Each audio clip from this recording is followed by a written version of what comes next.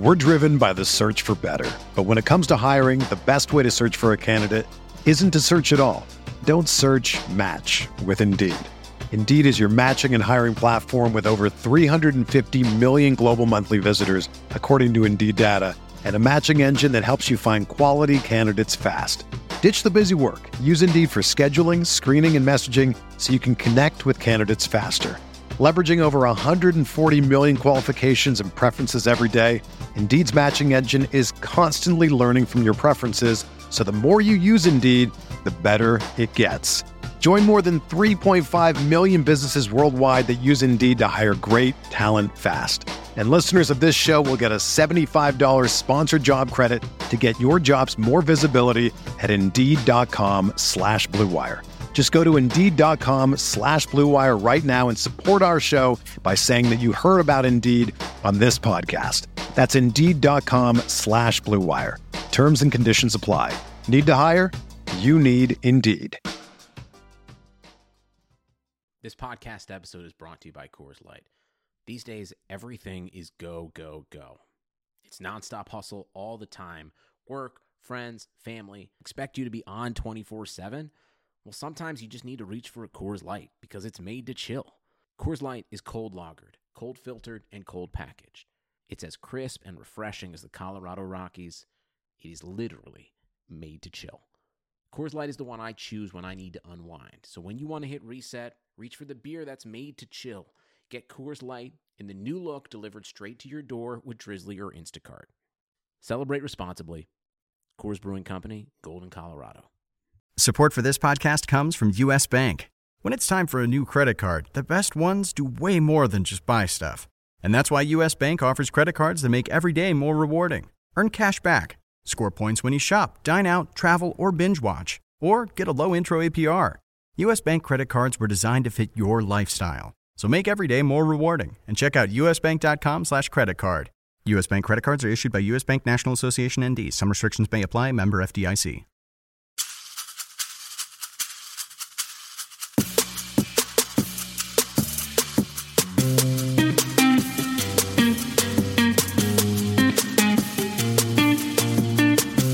This is the RotoWire Fantasy Football Podcast. Here's your host, John Helton.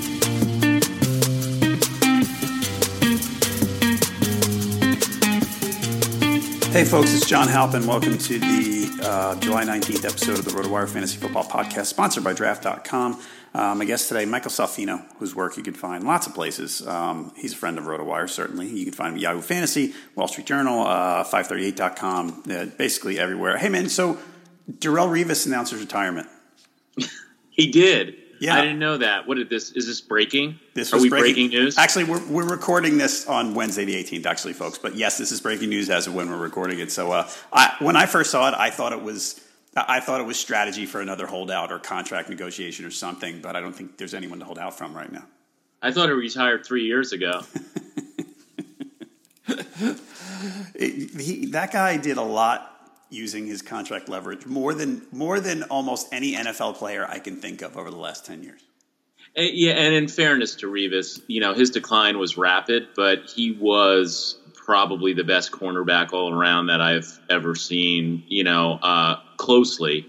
Dion obviously would be in that conversation. Revis, I think, was a little bit of a better tackler, and you don't want to put anybody ahead of Dion, but he was certainly in that Dion class because he was a guy who truly shadowed number one receivers.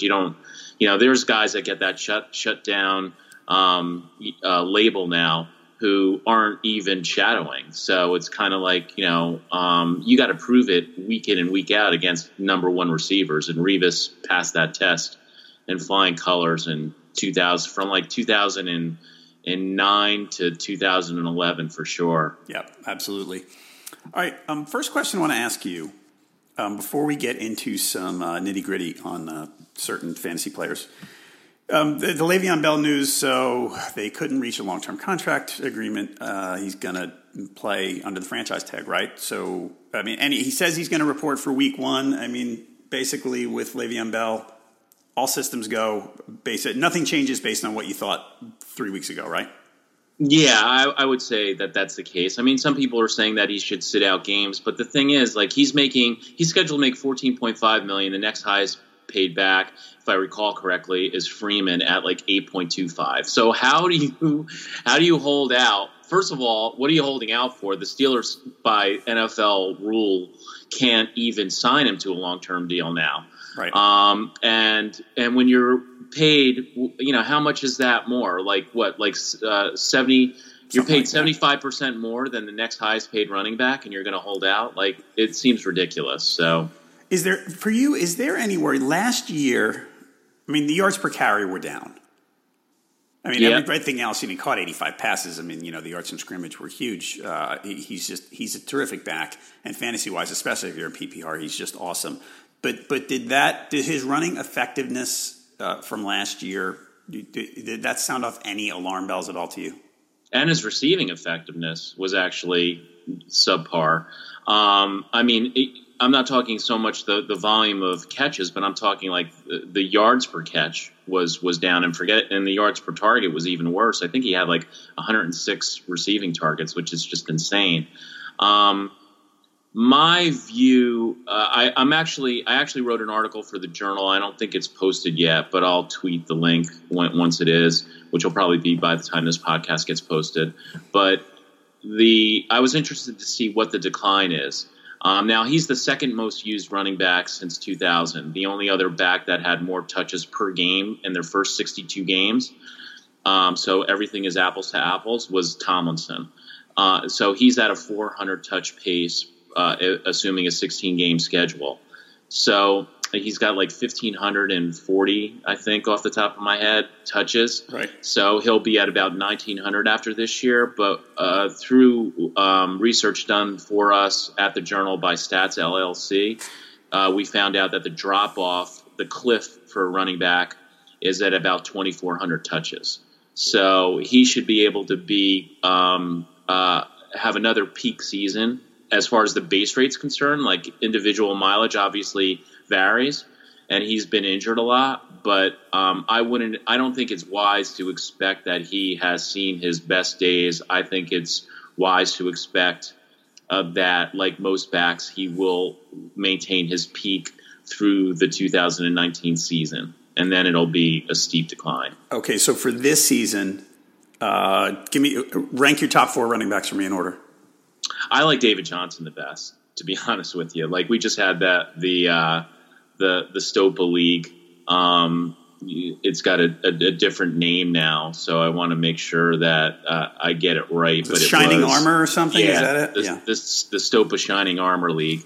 So, he was my number one player. I do this with Davis Maddock. We both agreed with Johnson, and I knew that nobody would make me pay for him to be the number one player. Right. So I was able to get him for like 47, where Gurley went for like 55. But Bell, I think, has the higher floor than Gurley. I don't think he has a higher floor than Johnson, but he has a higher floor than Gurley for sure. Because Gurley, we have to remember that Gurley did have just a terrible year 2 years ago. Yep. I know there's a lot of reasons that people want to say why he did it, and Jeff Fisher sucks. And, but everybody knew he was good for Jeff Fisher in his rookie year. The thing is, like, it's hard to just completely discount the fact that he was god awful in 2016. It's got to be, it's a little bit of noise if you draft Gurley. Yep. It shows you what the floor can be. That's fair. It happened. You can come up with reasons for why it happened, but it happened. And you can't just throw it away. Right. And people said the line was bad and it got better. Goff got better last year. The McVay call plays, all that stuff. But yeah, it's, there's 3 years of data here, and one of them was pretty bad. Yeah, actually, I think it was the worst year for any running back in yards per carry with over 200 carries, or it was at least like top 3 or worst 3, bottom 3 in NFL history. All right. Okay, so the rest is, so Johnson first for you, then who? Then Bell?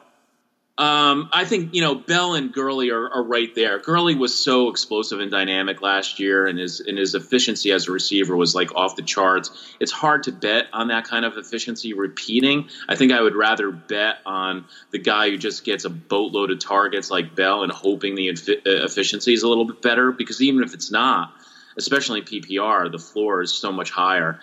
I think it's interesting in half-point PPR or standard who you would have as number one. I could see having Gurley over Bell there, just because Gurley was so prolific with touchdowns, and Bell has never really been a great touchdown scorer. Right, that's true.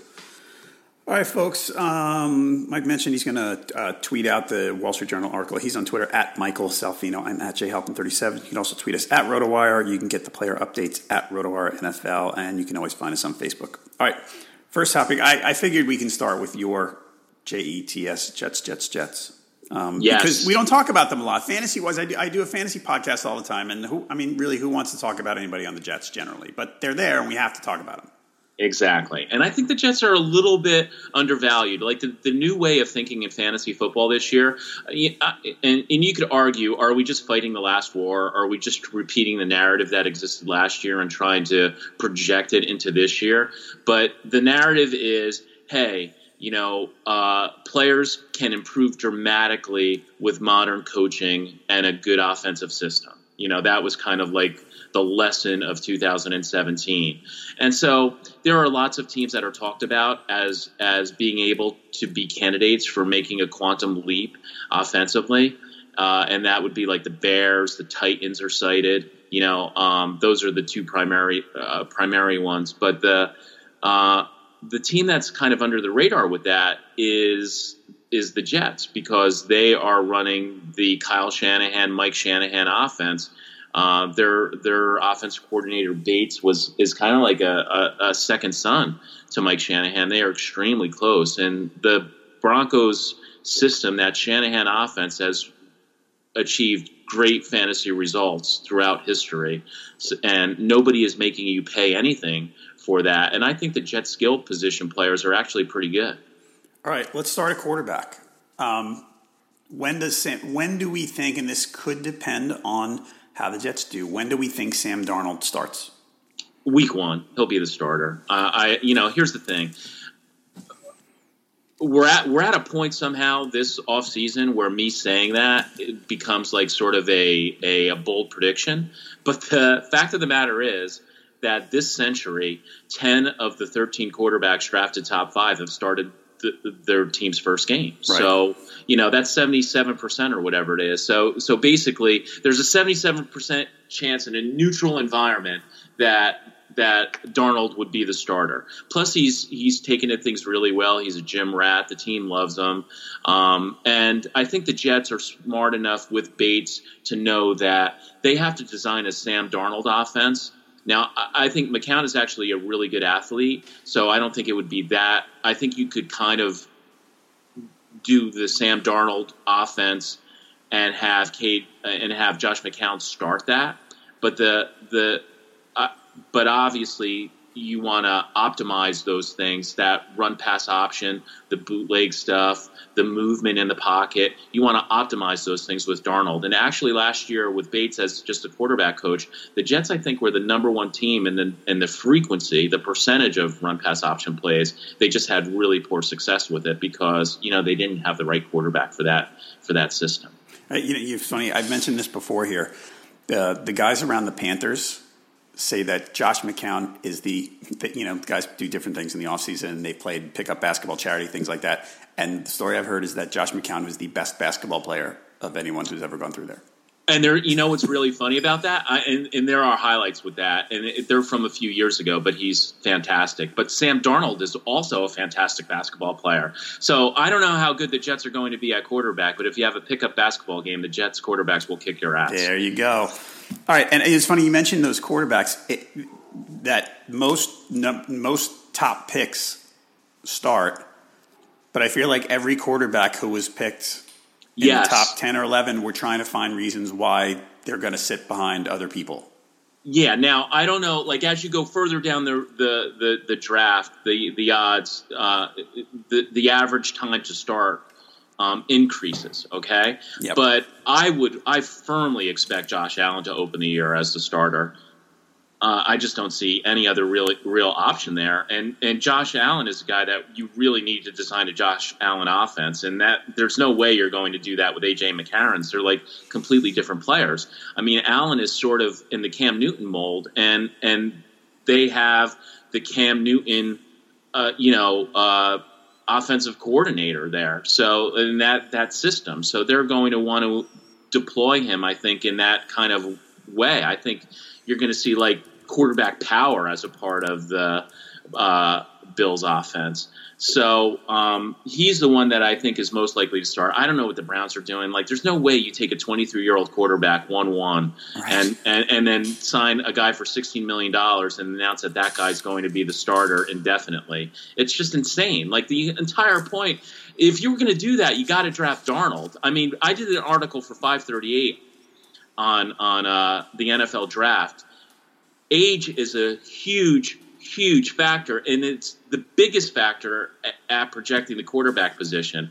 When you're a top pick, the younger, the better. Your odds of success in the NFL increase dramatically with how young you are when you come into the league as a top pick. So Darnold, on paper, irrespective of what the scouts say and what we may think individually about their talent, and obviously there are other things that come into play, but just the base rate is that the expectation would be for Darnold to have a far better career than Mayfield just because Darnold's like 2 years younger. All right, and that argues, I don't have the dates on the top of my head, that argues for Josh Rosen too, right? Yeah, Rosen is Darnold was the youngest, but Rosen is also young, and so is Allen. The only quarterback who was old, relatively speaking, for a first-round pick is Mayfield. Okay. Let's get to the Jets' backfield. So you talked about fantasy success. The running backs in that offense have had fantasy success. A huge fantasy success. Yeah. Like, I mean, pretty much that, oh, my God, the Mike Shanahan offense, I will take any running back. Like, that level of success. All right, but on the Jets now, which one? Is it Crowell? Is that the obvious one? Every year I want to find reasons to like Bilal Powell, and it just never works for me somehow. Well, here's the thing. Like, Powell is one of those guys where if you hold him long enough, you're going to get the value, you know? But there's always a point where you're just going to be like, I got to cut this guy. But at the end of the day, he returns a profit on his ADP every year. And I think that'll be the case again this year. But Crowell is to me, you know, I mean, he's going like in the 10th round, 11th round. Like he's a guy that people should be targeting at that price. I think there's just tremendous upside for like, you know, an 1,100 yard, 9 touchdown season. I don't know what he's going to do with the catches, but he caught a little bit last year. He's not like a total stiff where you don't think that he could catch at all. So he could easily be like, you know, RB10 this year, and no one is making you pay anything to find out if that you know could be true. And remember, you know, if Darnold is the quarterback, there's going to be a lot of motion in that Jets offense, and that's going to make things a lot easier. The sledding will be a lot easier for the running back in that offense because there's always going to be the threat of Darnold running. And you know, Darnold is at his pro day, I think he was 4.75, which would be really good for a quarterback. At the combine, he was 4.85. Like, who knows with these times? But when you look at him, he's athletic enough to definitely be a significant running threat on those types of plays. Okay. I mean, that's it for the running back. I mean, there's other guys in there. There's interesting names. I don't know. Thomas Rawls is an interesting name, but we can't count on that guy for anything. Yeah, I'd be shocked if Rawls made the team. McGuire is a guy that's buzzy, and he's got measurables, but he wasn't really impressive. He flashed a little bit last year, but when you look at the bottom line, he was nowhere near in Powell's class in terms of productivity in the same offense. All right, let's go to the receivers. Is Robbie Anderson going to get suspended, do we think? The word is that he's not going to be, and it's one of those things. Like he went Samuel Jackson in The Hateful Eight on a cop, where it was just like, dude, like you can't say this stuff. You can't be shot, you know. But the thing is, how it's hard to actually come up with what the violation would be, with what Anderson did. So the word in the Jets hierarchy and among the writers is that Anderson is not going to be suspended. Now, I think Anderson is a really good player. I think he's a very explosive player. I think he can be really productive in this offense, although he'll have a lot of volatility because I think most of his touchdowns are going to come from distance. But the thing is, I like Quincy Enunwa so much, and he's so much cheaper. Even though Anderson is too cheap, you don't want to have two Jets receivers. Like, let's not get crazy. So since Enunwa is basically completely free, and he actually could be, if you look at his measurables and the fact that he was even used as a tight end in the prior offense, in sort of a de facto tight end role, I think Enunwa has the upside to be a Shannon Sharp in this offense. Enunwa is an immensely talented player who has a clean bill of health. That neck injury is not supposed to be remotely career-ending or career-threatening. And so Enunwa probably going to run out of the slot, right? Yes, as a movement guy. Like, think of Shannon Sharp in the Broncos offense. He's the exact same player except faster. Okay. In terms of his stature. And here's the thing: he's a great blocker. All right. So, that's a good tidbit there. For both of them, based on ADP, you're probably happy from what you're saying. Either one of them, you look and you say, all right, that's a value. Definitely.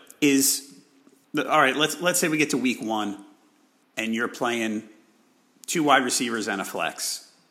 Are you thinking, could you see Robbie Anderson as a starter, Quincy Enunwa not, or both maybe? Yeah, I would say Anderson would be in a 12-team league with 3 wide receivers and a flex. Absolutely 100% should be started. If you're not starting Anderson, your team is super strong. Enunwa, you might want to wait and see a week. Okay.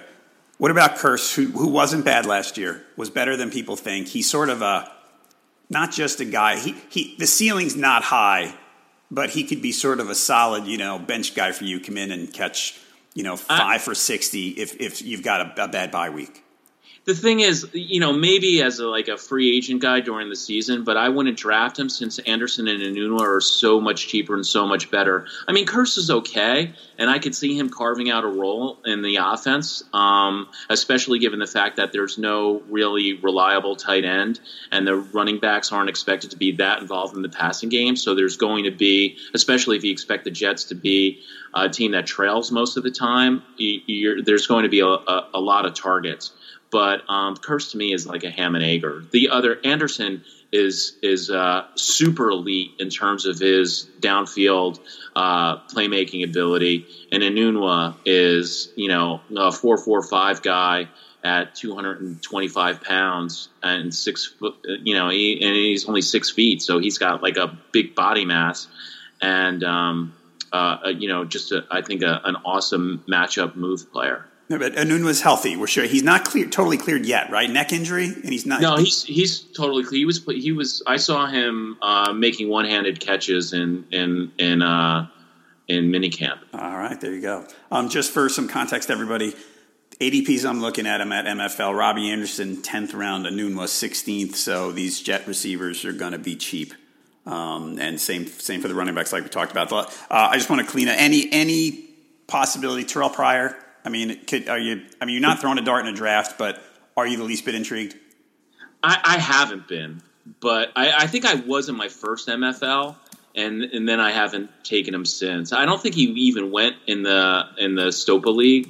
I think I could have gotten him for $1 late, and I didn't. I passed. I took Keenan Cole or somebody.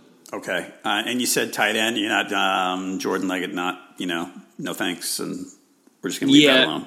Yeah, I wouldn't.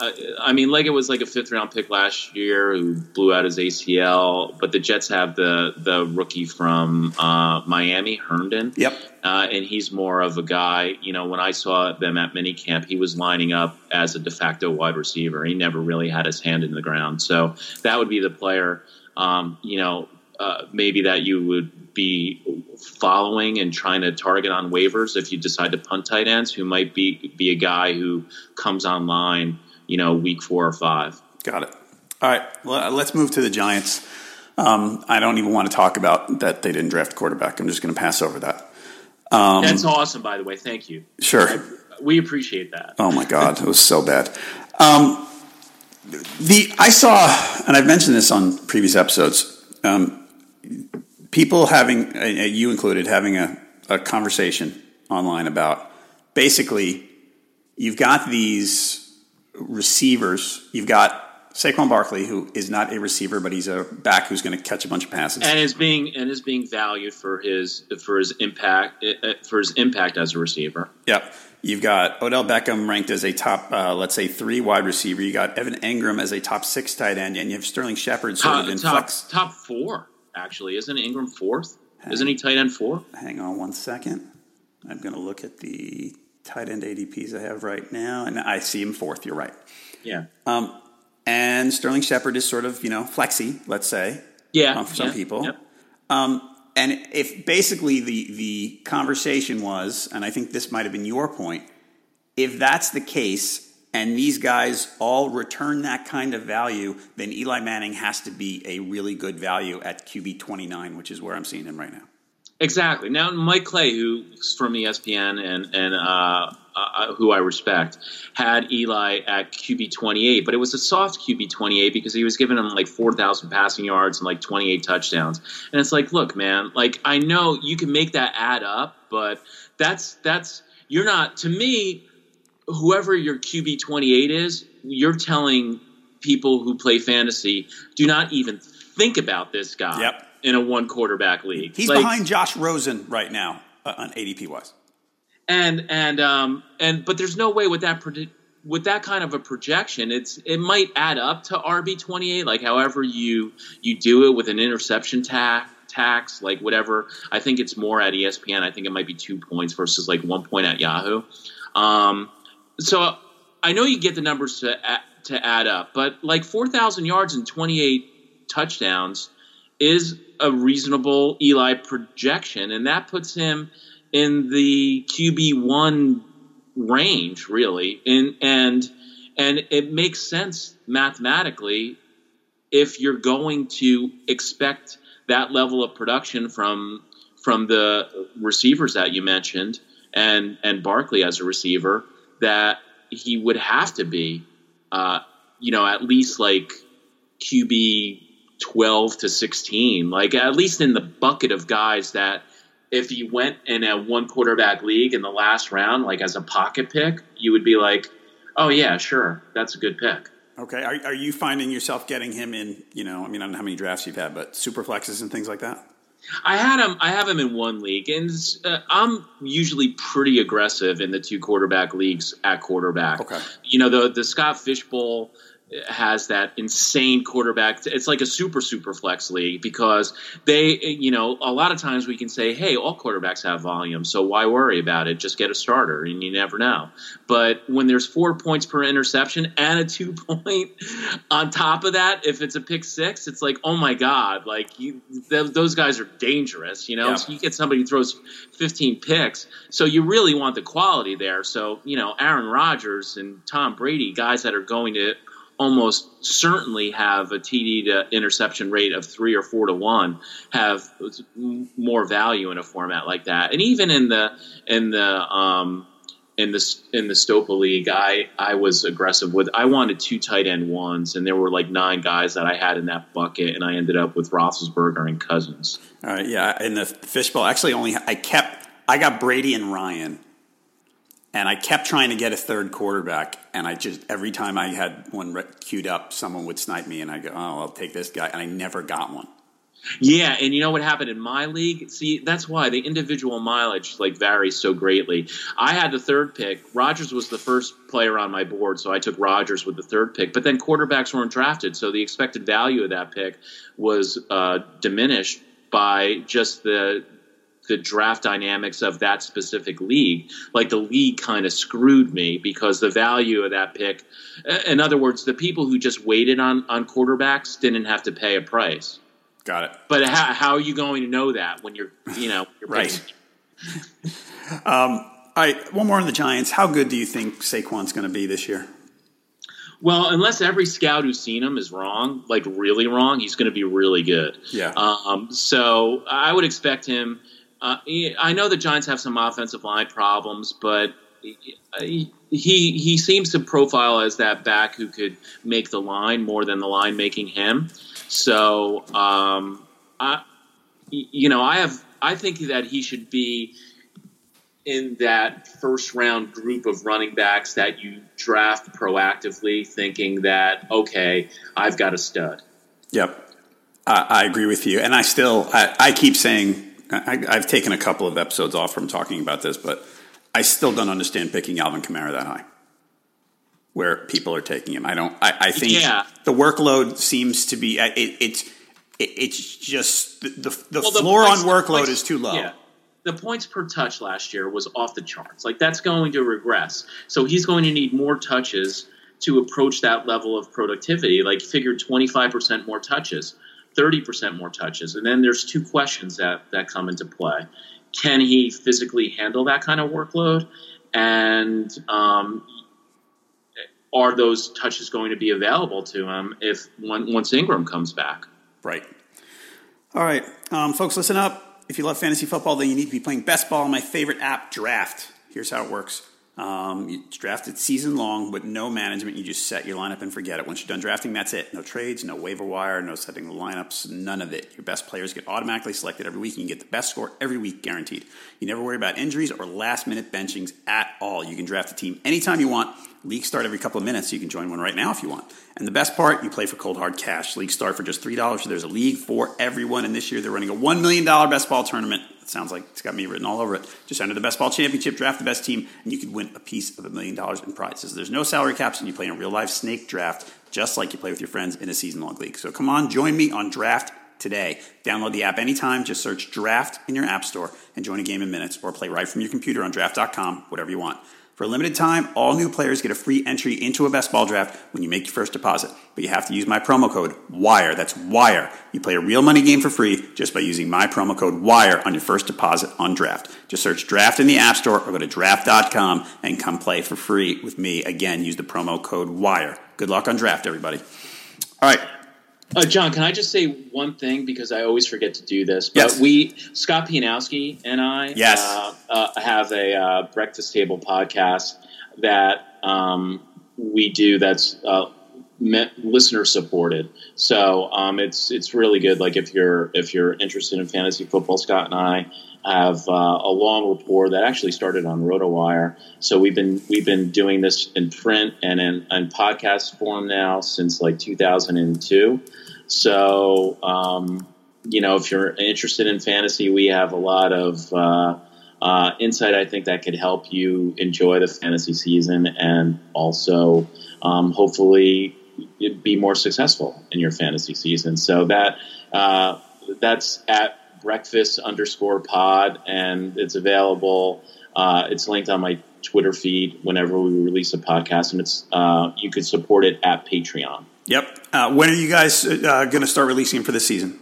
Oh, we already have. Yeah. So, basically, like, if you're a $3 member, you get $3 a month. You get access to all of our podcasts, and for a little bit more money per month, if you just like us, you also get our Waiver Wire podcast during the season exclusively. Excellent. All right, yeah, check that out. I've listened to your guys' stuff before. It's really, really good. I love when you guys have some good debates. They're good to watch, read, listen to, whatever it might be. Okay, I know that one of your strategies in fantasy football is to avoid guys on bad offenses. People tend to look at players and they go, and I know I'm guilty of this. I will look at a guy and I say, he's the only guy there, and someone has to gain yardage and score touchdowns or whatever it might be, and that can happen. But generally, you like to fit. If a guy's in a bad offense, you're kind of like, no thanks, right? Yeah, exactly. And a lot of times that's driven by the quarterback. So the shorthand for it was like zero bad quarterback. Now the trick is identifying which quarterbacks are going to be the bad quarterbacks prior to the season started. Like, a lot of people say, well, did zero bad quarterback work? Yes, it always works. If the quarterback's bad, the team is not going to be productive, and you're not going to want to have fantasy players on that team, especially relative to their ADP. But if they're any breathing running back who's starting, we don't care about what team that guy's on. But I'm talking about paying draft capital for a guy like that. So it always works, but the trick is, how good are we in identifying who those bad offenses / bad quarterbacks are? And it's especially tough this year. That's why I'm not even going to write about it this year, because most of the teams with bad quarterbacks have switched their quarterbacks, and we don't even know if these guys are going to be good. All right, so it's funny. There's an article on ESPN.com that came out, I think it's this last week. Bill Barnwell did it. And actually he had, as far as Arsenals, and he had the Jets at number 32. Yeah, and he didn't even mention Enunwa. And I write for 538, so I'm not going to come here to trash anybody. But my feeling is that was just unfair to the Jets, because Enunwa is arguably their best offensive player. So why would you? It's hard to assess their skill players if you don't mention him. Okay, so give me a wide receiver or two that fits this description for you this year, that's being drafted higher than you should, and you look and you go with that situation. I know you said the teams have changed quarterbacks, and so it's not as easy as it might be in other years, but are there a couple wide receivers you're looking at and you're going, I don't think so? Well, I know a lot of people are really bullish on the Bears offense, but the wide receiver who I'm fading the most relative to ADP is Allen Robinson. Now, there's a couple reasons for that. First of all, while I hope that Mitchell Trubisky takes this offensive system and is able to replicate what Goff did and with that improved system last year, I'm not comfortable betting on it. Trubisky wasn't viewed as a legit number 2 overall quarterback prospect. And last year, he was okay, but he didn't do anything where you could definitively say, oh, I think this guy is going to be good. He's still pure projection and draft pedigree at this point. So I don't see drafting Allen Robinson where he's going, given the fact that Robinson is coming off a bad season. The offense may struggle, right?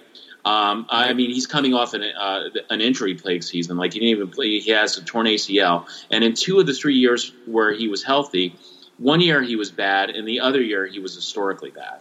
So, and then the other year he was great. We will stipulate that. Yep.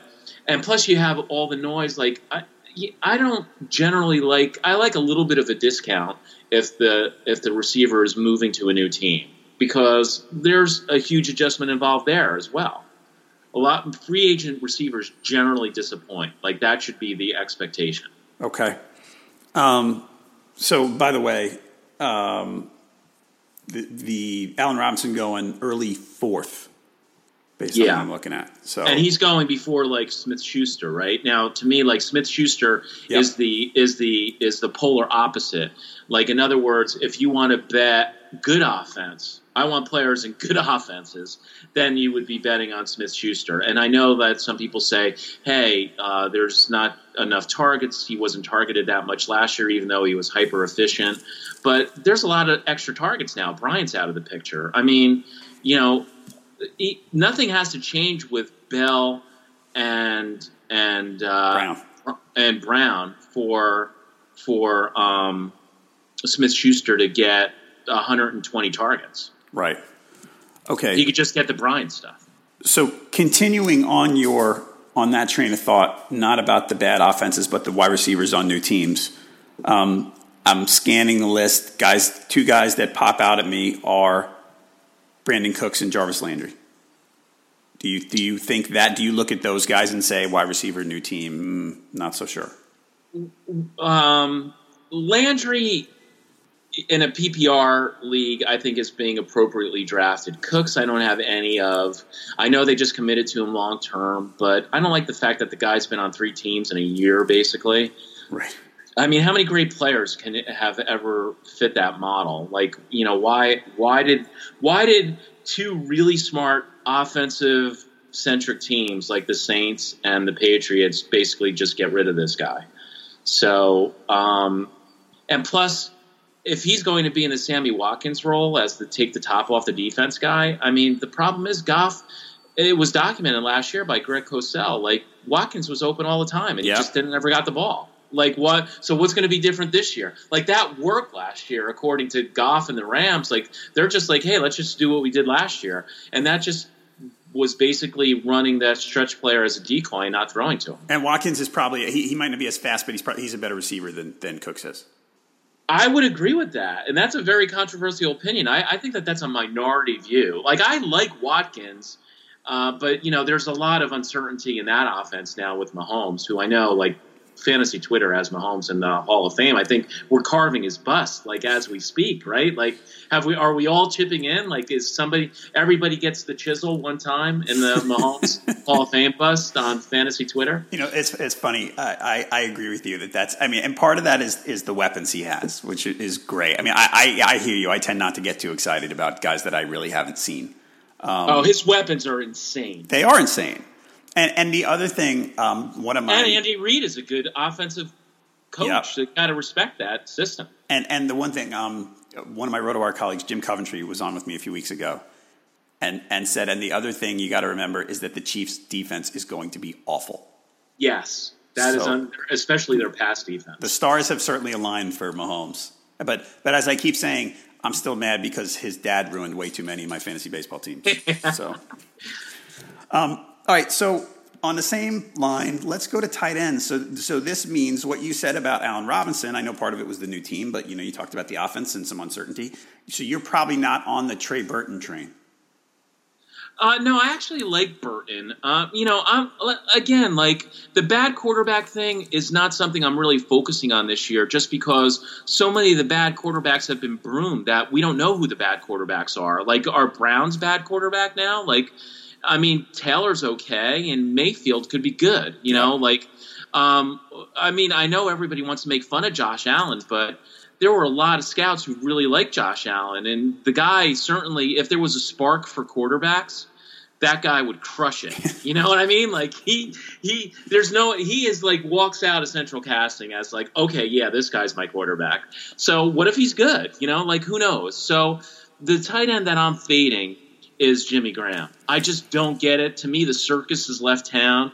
It's total amateur hour to bet TDs over catches and yards. Like, that's like fantasy 101. It's like, bet the catches and the yards, hoping, unless there's like some huge reason why you don't expect touchdowns to flow from that the touchdowns will flow from the catches and the yards at a league average rate. Like, you can't put the cart before the horse with the touchdowns, in my opinion. And plus, the other thing that's so weird about this is, how many times are we going to keep going back to Aaron Rodgers, Green Bay, tight end? I will pay for this. This is going to turn a profit. Jared Cook. It never does. It busts every year, and we keep going back to the well because every year the tight end changes. Yeah, that's true. It never worked. And the Jared Cook thing has been, people wanted it to happen so many times. And it just didn't. All right. What about the opposite? Guys who are just going to ride the coattails of their great quarterback. I would imagine, let's start in Green Bay. There's got to be another wide receiver that puts up yards. To me, Adams is being underdrafted, even though he seems to be going at here's the thing. Adams has a path to being the wide receiver one this year. Yep. Because you start your whole Green Bay sort of like view with 38 Aaron Rodgers touchdown passes. So now you got to work backwards from that. It's really hard to get less than double digits for Adams. Yep. And it's really easy to be like, 17. Like, if Adams has 17 touchdowns, who's going to be like, oh, man, I never saw that coming. That's crazy. It's crazy that Adams had 17 touchdowns. That guy was catching touchdowns from, you know, the UCL. Hundley. Yeah. The UCLA guy, right? Right. Wasn't he UCLA? Yeah, I think you're right. But okay, but back to that team, there's got to be someone else. Because if you add up to that 38 touchdowns, unless you think Jimmy Graham's just going to be, you know, some 8 to 10 red zone guy, and even then, someone else has got to produce there.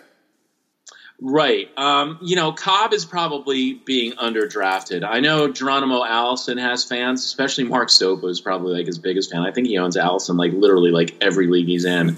But to me, Allison could be the third wide receiver, or he could just be deactivated. Like, I have no idea what to make out of Allison. So I guess Cobb would be the guy who you're really not paying anything for. Like Graham, you're paying. Graham is like tight end 5. So Cobb is the guy that's basically free. Okay. What about tight end? Who do you like? That's kind of maybe just in a great situation. Here's the now. This is going to probably shock you, because this is a guy that's just like treated like dog crap by like everybody in fantasy because so many people have been burned by him. Uh-oh. But Tyler Eifert. Oh, that's not who I thought you were going to say. He's like completely free. I got him for $1 in the Stopa Shining Armor League, right? When I just tossed him because it was the end game and I already had 2 tight ends. But I was just like, oh, this will get like $4 or $5 out of the room, which at that point, as you know, is huge, right? So I tossed him for $1 like crickets. Like, I get him for $1. It's a 2 tight end league, 14 teams. Like, Eifert, I understand the guy is always hurt, but that is like an injury discount. Like, we're not paying – Deshaun Watson's not being injury discounted. Allen Robinson that we just talked about, there's no injury discount for him. Even Jimmy Graham had a devastating injury that people didn't think he would ever come back from, and he really hasn't come back from it, right, if you look closely enough, right? And he's not being injury discounted. But Eifert, we just treat him like he's like crap on our shoes that we want to scrape off. But here's the thing. He's got 20 touchdowns and 127 career catches. That's 1 every 6.35 catches. Gronkowski, 1 every 6.24. That is like, and here – and the other thing is, we all know Andy Dalton lives for one thing in life: throwing touchdown passes to tight ends. That's true. He loves Eifert. Loves him. Yeah, and so here's you could punt tight ends and get Croft and Eifert probably for nothing, and you probably have to draft Croft first, but I would hate to leave Eifert. I would hate to do it in that order because Eifert is the starter. But he's not. Is another one. His injury is still a little bit up in the air, right? With Eifert. I think he's expected to be completely a full go for training camp. That's my information. I mean, I don't know. Maybe not. He's certainly expected to play this year. Right. Okay. Because they were thinking of assigning him to a long-term deal. See, I thought you were going to say Eric Ebron when you said that. No. To me, like, I am totally a Doyle man. Okay. Because my feeling is a lot of people are downgrading Doyle, who was really efficient last year. And remember, he's going to probably have Andrew Luck back now. And Andrew Luck loves to throw to tight ends, right? Yeah. So a lot of people are discounting Doyle for Ebron. But to me, Doyle and Ebron don't really play the same position. Ebron has never blocked anybody in his life. Right. Okay. He is a slot receiver, period. He is competing for slot targets with the wide receivers. Doyle is the tight end. Ebron and Doyle aren't going to, they're not going to take Doyle off the field to put Ebron at tight end. They might take Doyle off the field and have Ebron on the field as a slot receiver, but Ebron is never going to be playing. I know he qualifies at tight end, but he's not. Just forget about it. So, and the problem always with Ebron is a slot receiver, but is he that good a slot receiver that you want to bench a wide receiver for him? No, he's a decent receiver for a tight end, but not for a receiver, and he doesn't block. And he's not a tight end. So, like, he's such a weird player. But they did pay him, which is something. They did. Speaking of the Colts, if Luck comes back and the volume's high, are there any wide receivers there you want to throw darts at? Well, I'm throwing a dart at Ryan Grant just because he got the big contract that was taken off the table. Then supposedly for a bullshit reason. Are we allowed to say that? Yeah, it's fine. With the ankle injury because the Ravens decided they'd rather have Crabtree. So if he's the number 2 receiver in that offense, I think that that's a very attractive role, especially since they're probably going to be playing a lot of high-scoring games. I don't think that defense is going to be very good, and if Luck comes back, they could be very productive offensively. So, but the guy that I like the most in that offense, if you're going to be betting on Andrew Luck and sort of a Colts offensive resurgence, is Nyheim Hines. Like, to me, I said on the podcast with the Breakfast Table podcast that I do with Scott before the draft that Hines is going to be the guy that we are going to be super buzzy about, who's going to just climb up the draft boards as like August goes and the preseason games come off the board. And we're still prior to that point because camp hasn't opened yet. But you're going to want the sooner you draft, the better you're going to be in position to get Hines for a price that I think is going to end up being very attractive. I think he's at least going to be like Cohen last year. All right. Well, Hines is, I mean, the word on him is, I mean, he's a smaller guy. Word on him is a pass catcher, right?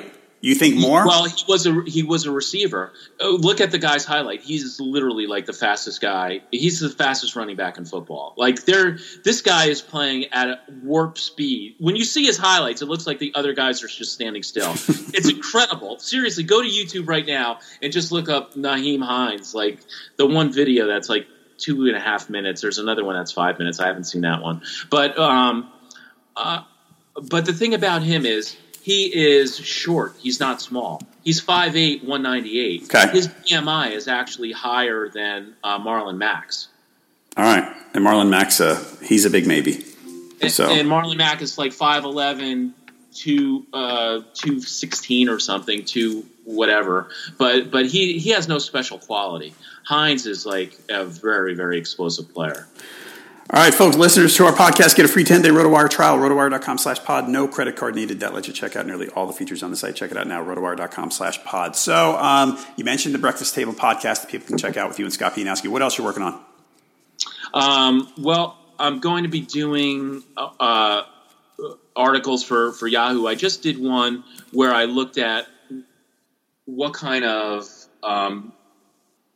decline in points we should expect at the various positions, at the various slots per position in the Yahoo half-point PPR scoring. So in other words, the last 6 years, what's the average RB1, RB5, RB15 and 20 versus tight end 5, tight end 10, tight end 1. So when you're going through your draft, there's 2 things we want to do. We want to maximize points, and we also want to maximize, the positional value.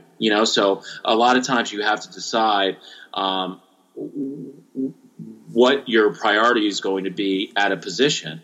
And I think the mistake that most people make is they devalue the tight end 1, where the tight end 1 the last 6 years has averaged the wide receiver 10. Okay. Yep. And we're usually letting way more than 10 wide receivers go off the board before we take that tight end 1. And this year, you kind of have 3 tight end 1s because there's 3 guys who I think are decent bets to finish in that tier. And it's not kind of like I think they'll be tightly grouped if they all stay healthy. Kelsey, Gronkowski, and Ertz. Okay. So those are 3 opportunities. Like if you get the last one of those guys, there's probably going to be 18, 19 receivers off the board. That's a huge value. You're drafting downhill if you do that. Yeah. And even tight end 5 equals wide receiver 25. And I've been in very few drafts where the tight end 5 goes before the 26th wide receiver. Right. And I think you mentioned the 3, and Ertz goes, let's say, 10 picks after the other 2. But I keep looking at Ingram and saying the numbers are, he's 4th, so he's going to cost you, but then I think the numbers are going to be really strong. Here's the thing that nobody talks about with Ingram. I use the Pro Football Reference database. Ingram had the best PPR season for a rookie season for a tight end since 1988. Wow! And if you could guess who that player was, 1988. I will give you. Rookie. I will give you $1. Rookie tight end, 1988. So now I'm starting to think 49ers. I'm not. It'll take too long. Who is it? Keith Jackson. That's a good one. Yeah. He was good. He was. Yep. Right away, too. All right. Thanks for doing this with me. I appreciate it, as always. Hey, my pleasure, man. This was fun. All right, everybody, if you like the podcast, as always, please leave us a review and a rating if you can. Thank you for listening to this edition of the RotoWire Fantasy Football Podcast, sponsored by Draft.com. We've got 4 more shows coming next week. The first 2 are going to be hosted by Derek Van Riper. Going on a little vacation, but I'll be back Thursday and Friday. So please check back then. For Michael Salfino, I'm John Halpin. See you next time. Everyone is talking about magnesium. It's all you hear about. But why? What do we know about magnesium? Well, magnesium is the #1 mineral that 75% of Americans are deficient in. If you are a woman over 35, magnesium will help you rediscover balance, energy, and vitality. Magnesium supports more than 300 enzymatic reactions in your body, including those involved in hormonal balance. From functional medicine doctors to mental well-being and female hormone experts, we all know that magnesium is the one mineral to improve all aspects of well-being and health. But which one? Magnesium Breakthrough from Bioptimizers, the trusted choice recommended by leading experts with 7 best-absorbed forms of magnesium to ensure your body receives the support it needs for overall well-being. Go to bioptimizers.com/balance today and use code BALANCE10 for 10% off. Support your journey to wellness at bioptimizers.com/balance. Magnesium Breakthrough from Bioptimizers, your foundation to optimal health and vitality.